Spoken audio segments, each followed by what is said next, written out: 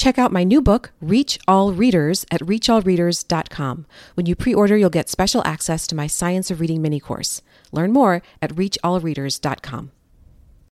We're continuing our Changemaker series today with a conversation with Donna Hejtmanek. So she was in education for decades, and as she retired, she found herself in a whole new world, the world of a giant Facebook group. It started out small, the science of reading, what I should have learned in college, and grew very quickly because there are many of us who did not learn what we wish we had learned in college about how reading works and how best to teach reading. And so that group has become a major source of learning for hundreds of thousands of teachers.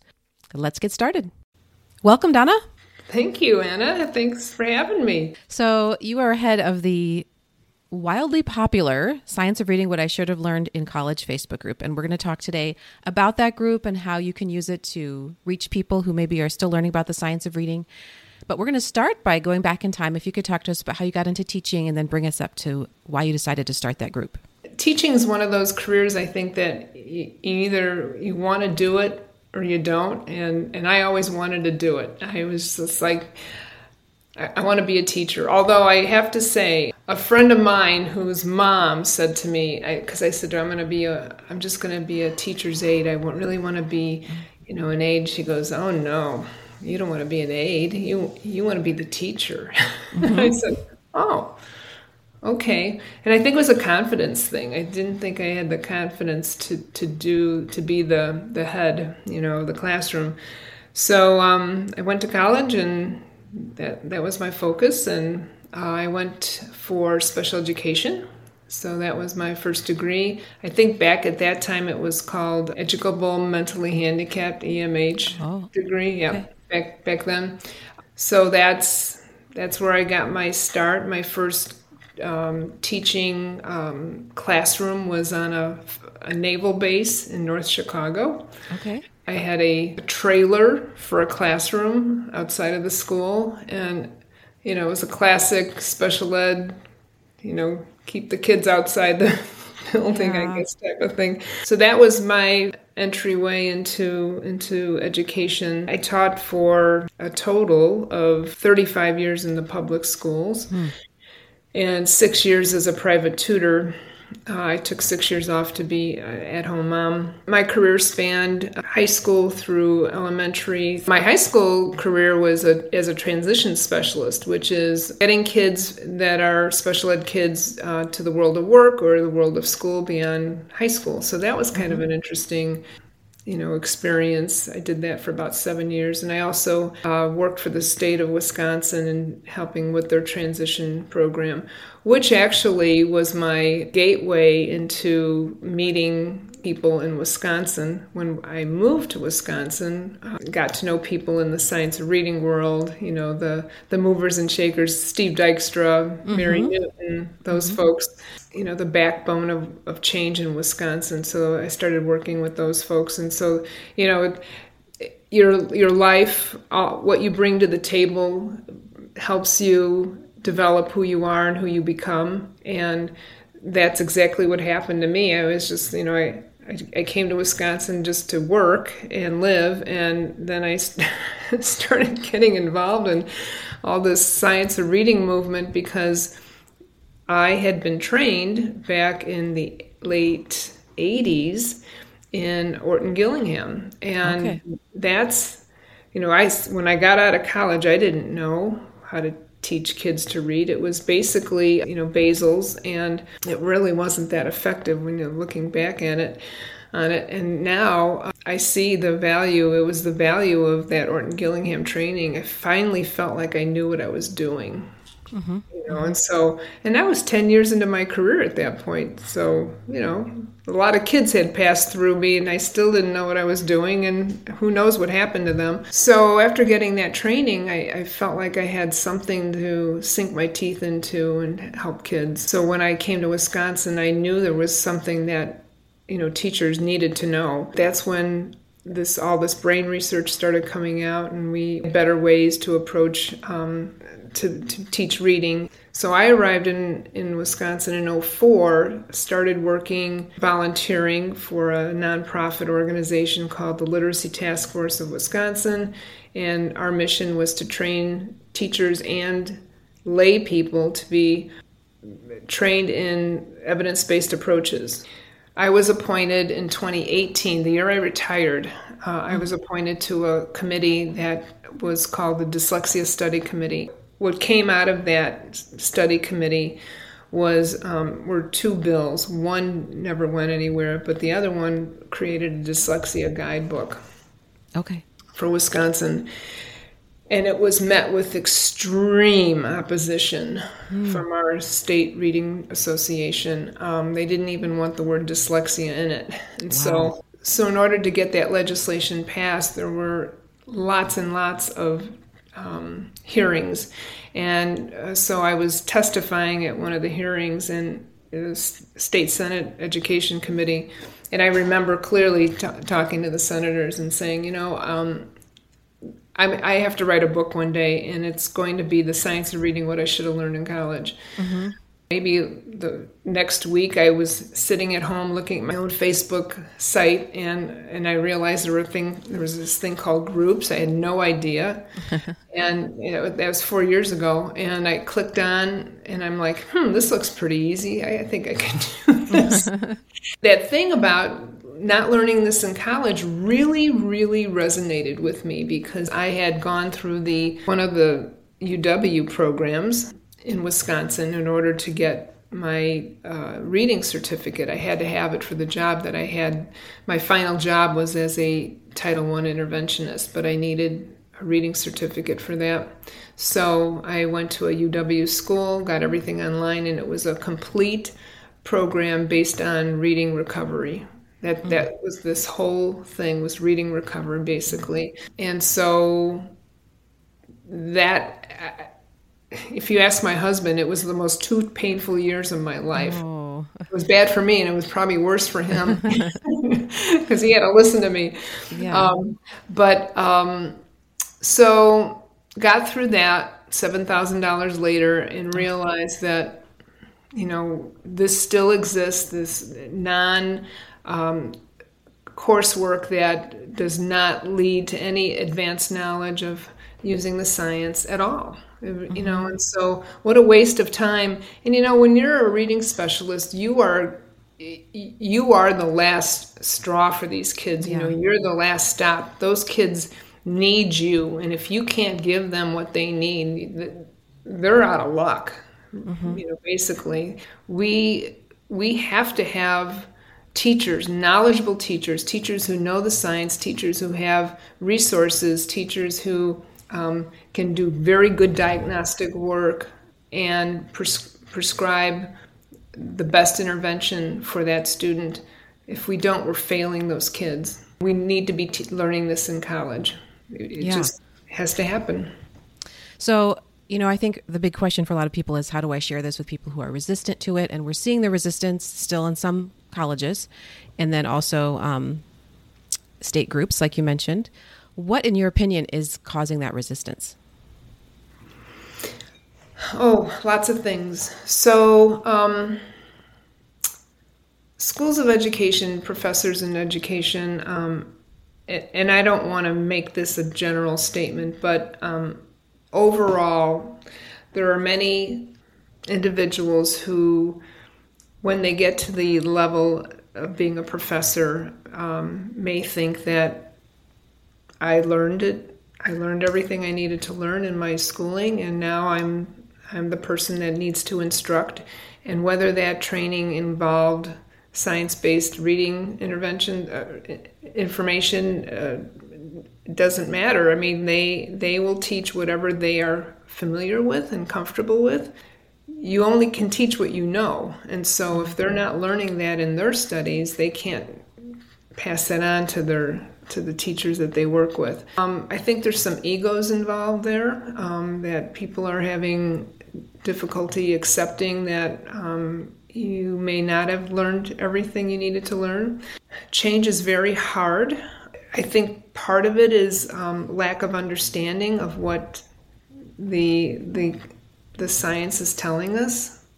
And so, they're not willing to either understand it or embrace it. I'm not sure what causes that in individuals, but it's very much alive and well. And, even school districts, administrators, if they don't have an understanding, then they can't make good choices for curriculum. I mean, it's just this complete cycle of failure on everyone's part to move things forward. And if you don't know and you're not willing to learn, then you're going to stay stuck in where you're at. Yeah, and I think fear, like you said, that's a big part of it. For me, it was because, and I don't think I would have admitted that, but for one thing, like you said, I was taught a certain way, especially in grad school, and so I held on to that because I trusted these people that taught me this. I mean, they were confident in what they were saying. So to turn my back on that wasn't something I was even willing to consider, at least at first. But then also, as I started to learn more about it, it was definitely a fear. Like, if I dip my toe into this water, how much do I have to let go of? How much do I have to take back? How much of what I did was wrong? And there is a fear that everything you thought was true was wrong. And that's usually not the case. Mostly it's understanding the basics, like how reading works in the brain and how learning works. And then you can build off of that. But yeah, I think it's fear. I think we have to figure out ways to share with people in a way that doesn't play off of fears, but shows maybe what we have in common. But we have to go back to the beginning. So when you started your Facebook group, how did it catch on initially? Like, did it grow quickly from the get-go, or what's your perspective on that and why it caught on? It grew like crazy. So I remember, I'll never forget, I'm sitting in my living room, and every day I'd report to my husband, there's another couple hundred people. It's 1,000 people. Yeah. It's 2,000 people. And I had no idea. And then, people are telling me Facebook groups don't grow that way. They don't grow that fast. This is like a phenomenon. What did I know? I didn't even know there was Facebook groups. So it's all new to me. But what happened was, I really think the title spoke to people. Yeah. And it certainly spoke to me, and it was the truth. I mean, I was just being brutally honest. We didn't learn this in college. So I guess people were intrigued maybe by the title, came to it for that reason. People would, if they were at a conference, the organizers or the speaker at the conference would say, hey, and if you haven't heard, join this group, blah, blah, blah. And I think that's how it got started, how it started spreading. So when people started sharing in that group initially, what were the things you were hearing the most that people were struggling with or had questions about? Basically, what is it? What's the science telling us? What should we be doing? When you see people that are new to the group, what are they asking? Same thing. It amazes me, but I shouldn't be amazed by it. But it does amaze me that we get new members all the time, 500-600 a week. And it's the same story. I'm new to the science of reading. Where do I start? Yeah. I just said, someone just did that the other day, and I responded because I totally knew what she was talking about. She went to grad school, like in the early 2000s, which was when I did. And it was, I followed all these people. She listed all the people who I followed in the books I read. And she's like, I don't know. What do I do now? Do I have to rethink everything? And I talked about how it can feel like that. And mainly we just have to understand how reading works and how learning works. And then that's our foundation. And then we can build on that. Right. It's not so scary after that. So do you know, as of right now, about how many people are in it? I'm thinking 214. It might be more. I don't know. Yeah, and that's a lot of people. And of course, people are in there at different stages of their journey. So some people come in and ask a question. And some people are very helpful and other people are not very helpful. When I first joined, I saw someone ask a question and someone else just very much basically said, you have no excuse for not having known this. This research has been around for 40 years. And so it's unfortunate that there are people like that in the group. I feel like most people are encouraging, but that really turns some people off. So maybe we can talk about best practices for answering people's questions just in real life too, or, helping people see that what they're doing maybe isn't the best. Well, okay. So social media gives people the courage to be rude and just rude. I don't know what that's all about. And that you bring up a good point, because that's been a challenge of ours to keep people kind and considerate. And so, we do a lot of monitoring of that.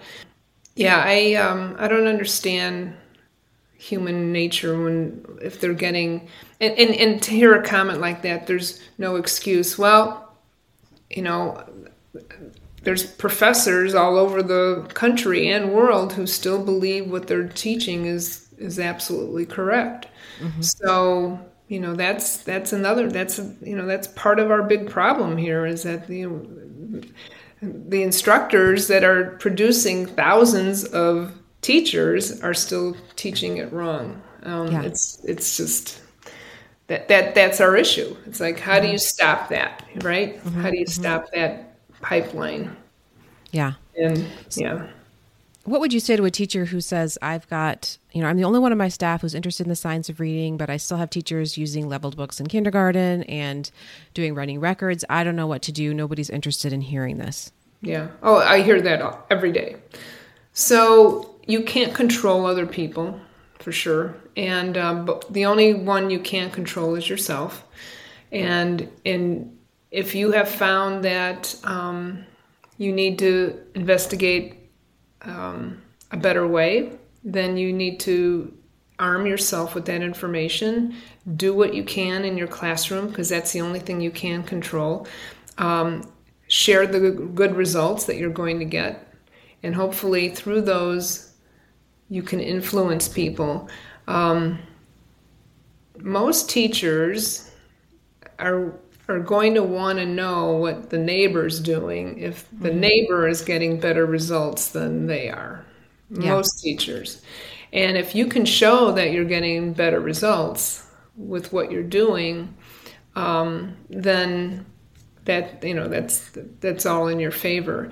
It's a human nature thing, right? You have to tiptoe around and do what you can without being aggressive. It's not easy, but it can be done, and you just have to believe what you're doing is the right thing for your kids. Just keep working it in a kind way, in a non-threatening way, showing your data. This is what I'm doing, and see what happens. I've known teachers who have done that, and it doesn't matter what they're doing and showing good results. They're still, it's still falling on deaf ears. Yeah. I know that's hard for teachers, because of course, everybody wants to see everybody see the light and make a shift immediately. And unfortunately, that's not how change works. I think another tricky thing is, when you think about showing data, they have to be using the right measuring tool, which the other teachers might not be using. So like if you're with teachers who are using like Fountas and Pinnell benchmark, your students in kindergarten may not show the same growth on that assessment, because that assessment's measuring how well they do with 3Qing, basically. That's right. And you're not teaching that. So helping other teachers to see that Fountas and Pinnell benchmark assessment doesn't really tell us very much. And, there are good articles that you could share about that. Matt Burns has talked about that quite a bit. Explain what research has told us about how those measures really don't even predict in a predictable way or in a reliable way who's going to be successful with reading. Talk about how Acadians or Dibble's 8 or something like that is research based and shows, and those benchmarks are predictive. I've shared a free training with schools who have asked me to, called Why I Embraced the Science of Reading After 20 Years in Balanced Literacy. And I've given it to different schools. And there was one school, I basically felt like I was talking to myself because I couldn't see anybody, and I really didn't know how it was landing at all. Afterwards, the teachers that headed it up said, people loved it. They said it was the best PD they've had. They were really excited. It was one step in their movement. It was not the only thing. They'd been educating their teachers, and this was a piece of that. Another school where a leader was interested, and I shared it, and the teachers were cleaning their classrooms while I was doing it. Nobody was paying attention. So it was very much like, oh, wow, it was somebody else's idea. They weren't interested. It's true. Yeah, you can't. Yeah. It's hard because you can't just force something on. on people. So I don't know how many schools do book studies. Lindsay Kemeny new book, Seven Mighty Moves, would be a really good one because it's very teacher friendly. It's a beautiful book. Teachers like beautiful books. It's short and it's not judgmental. I think somebody who was on the balanced literacy train could look at that book and still want to read it because it's very practical. So I think that might be a first step, starting with a short book like that and then discussing the chapters would be maybe a good thing. Maybe you could talk about how you use the group to point people to PD and other things. So about a year after not even a year after the Facebook group got started, one of the members, she said, let's do a book study.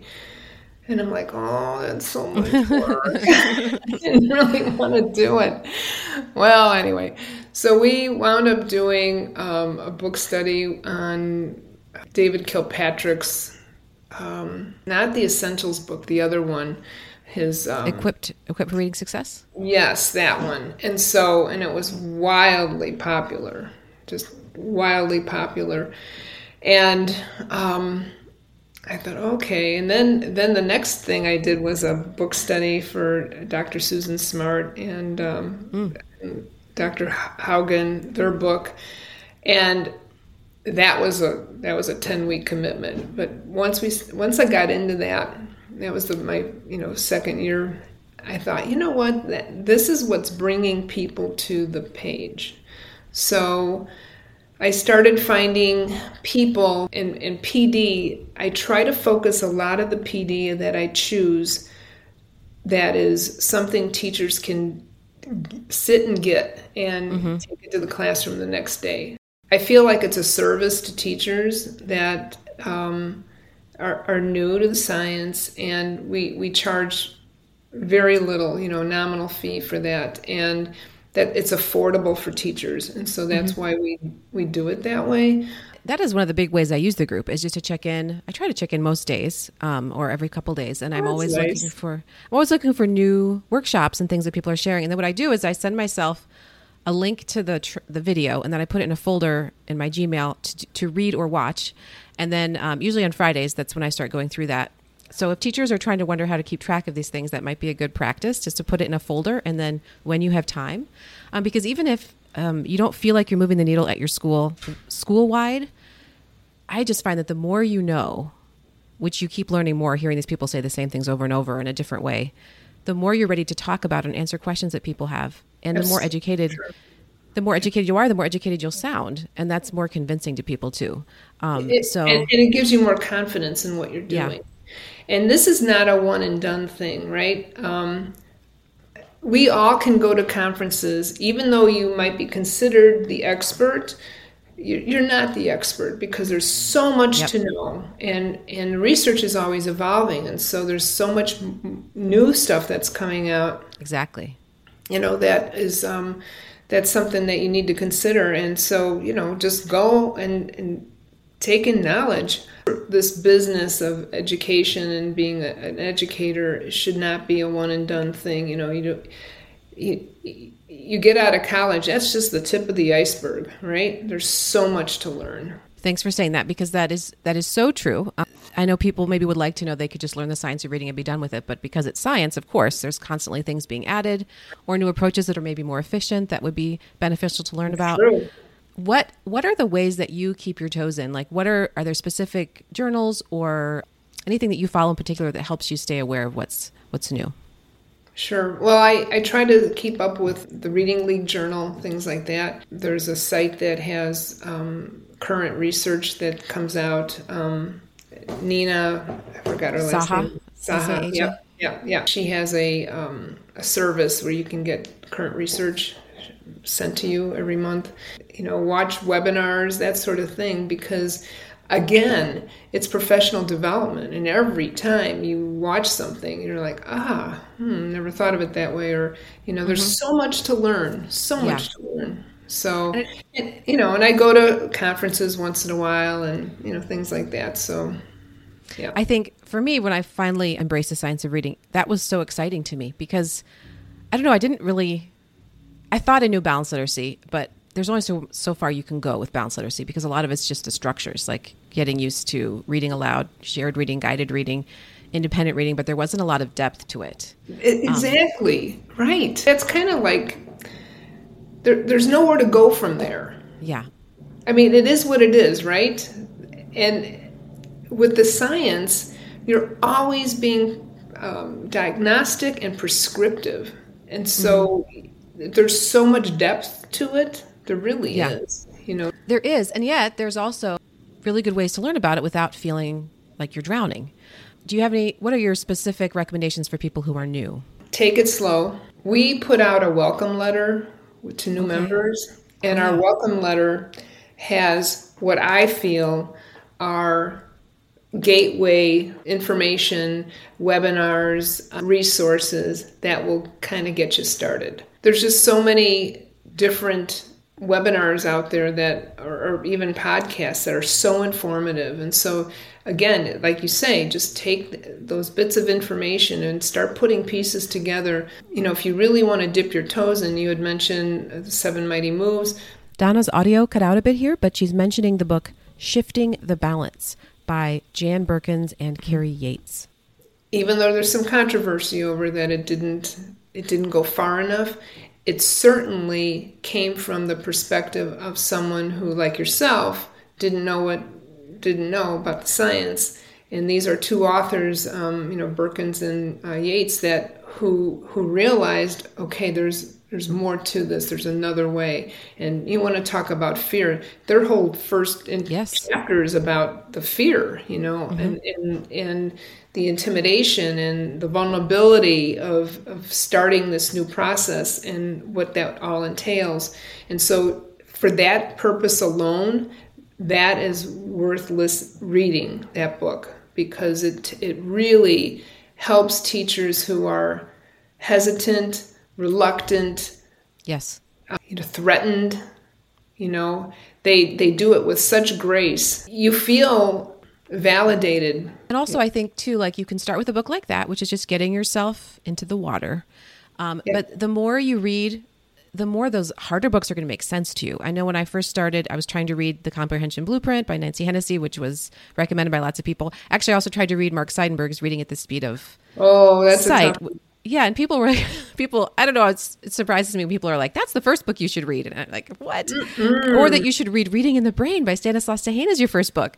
And I got both of those, and they sat on my shelf for a couple of years because I just couldn't make sense of them. But once I had lots of background knowledge and a lot under my belt, I could read those books and understand most of them. Exactly. So it's good to recommend to people that are getting started. Let's start easy. We don't have to scare people off by these books that really assume a lot of background knowledge that you might not have. Right. But anyway, thank you so much for heading that group. I know it's got to be a huge endeavor. How many moderators do you have right now? I think we're up to 20. Yeah, that's a lot, because I know you approve the posts before they go out. Otherwise, you'd probably have so many gazillions of posts about all sorts of random things, and it's good to be able to control it. Yeah, and we're trying to, I put a frequently asked question document together, which is, we're constantly updating that. It's the same questions because our audience is the same people. They come to the group because they don't know. And so, that's our mission is to enlighten them in a very kind way, non-threatening way. And, we hope we accomplish that. I know it's not always, but we try. Yeah. So I would encourage anyone who's listening. I would guess most people listening are already part of that group. But if not, we'll certainly have a link in the show notes, as well as to Nina Saha's place where you can learn more about research that she shares and anything else we mentioned, including the books. So thank you so much, Donna. It was so nice to talk to you. You as well. Have a great day. Thank you so much for listening. You can find the show notes for this episode at themeasuredmom.com/episode 141. Talk to you next time. That's all for this episode of Triple R Teaching. For more educational resources, visit Anna at her home base, themeasuredmom.com, and join our teaching community. We look forward to helping you reflect, refine, and recharge on the next episode of Triple R Teaching.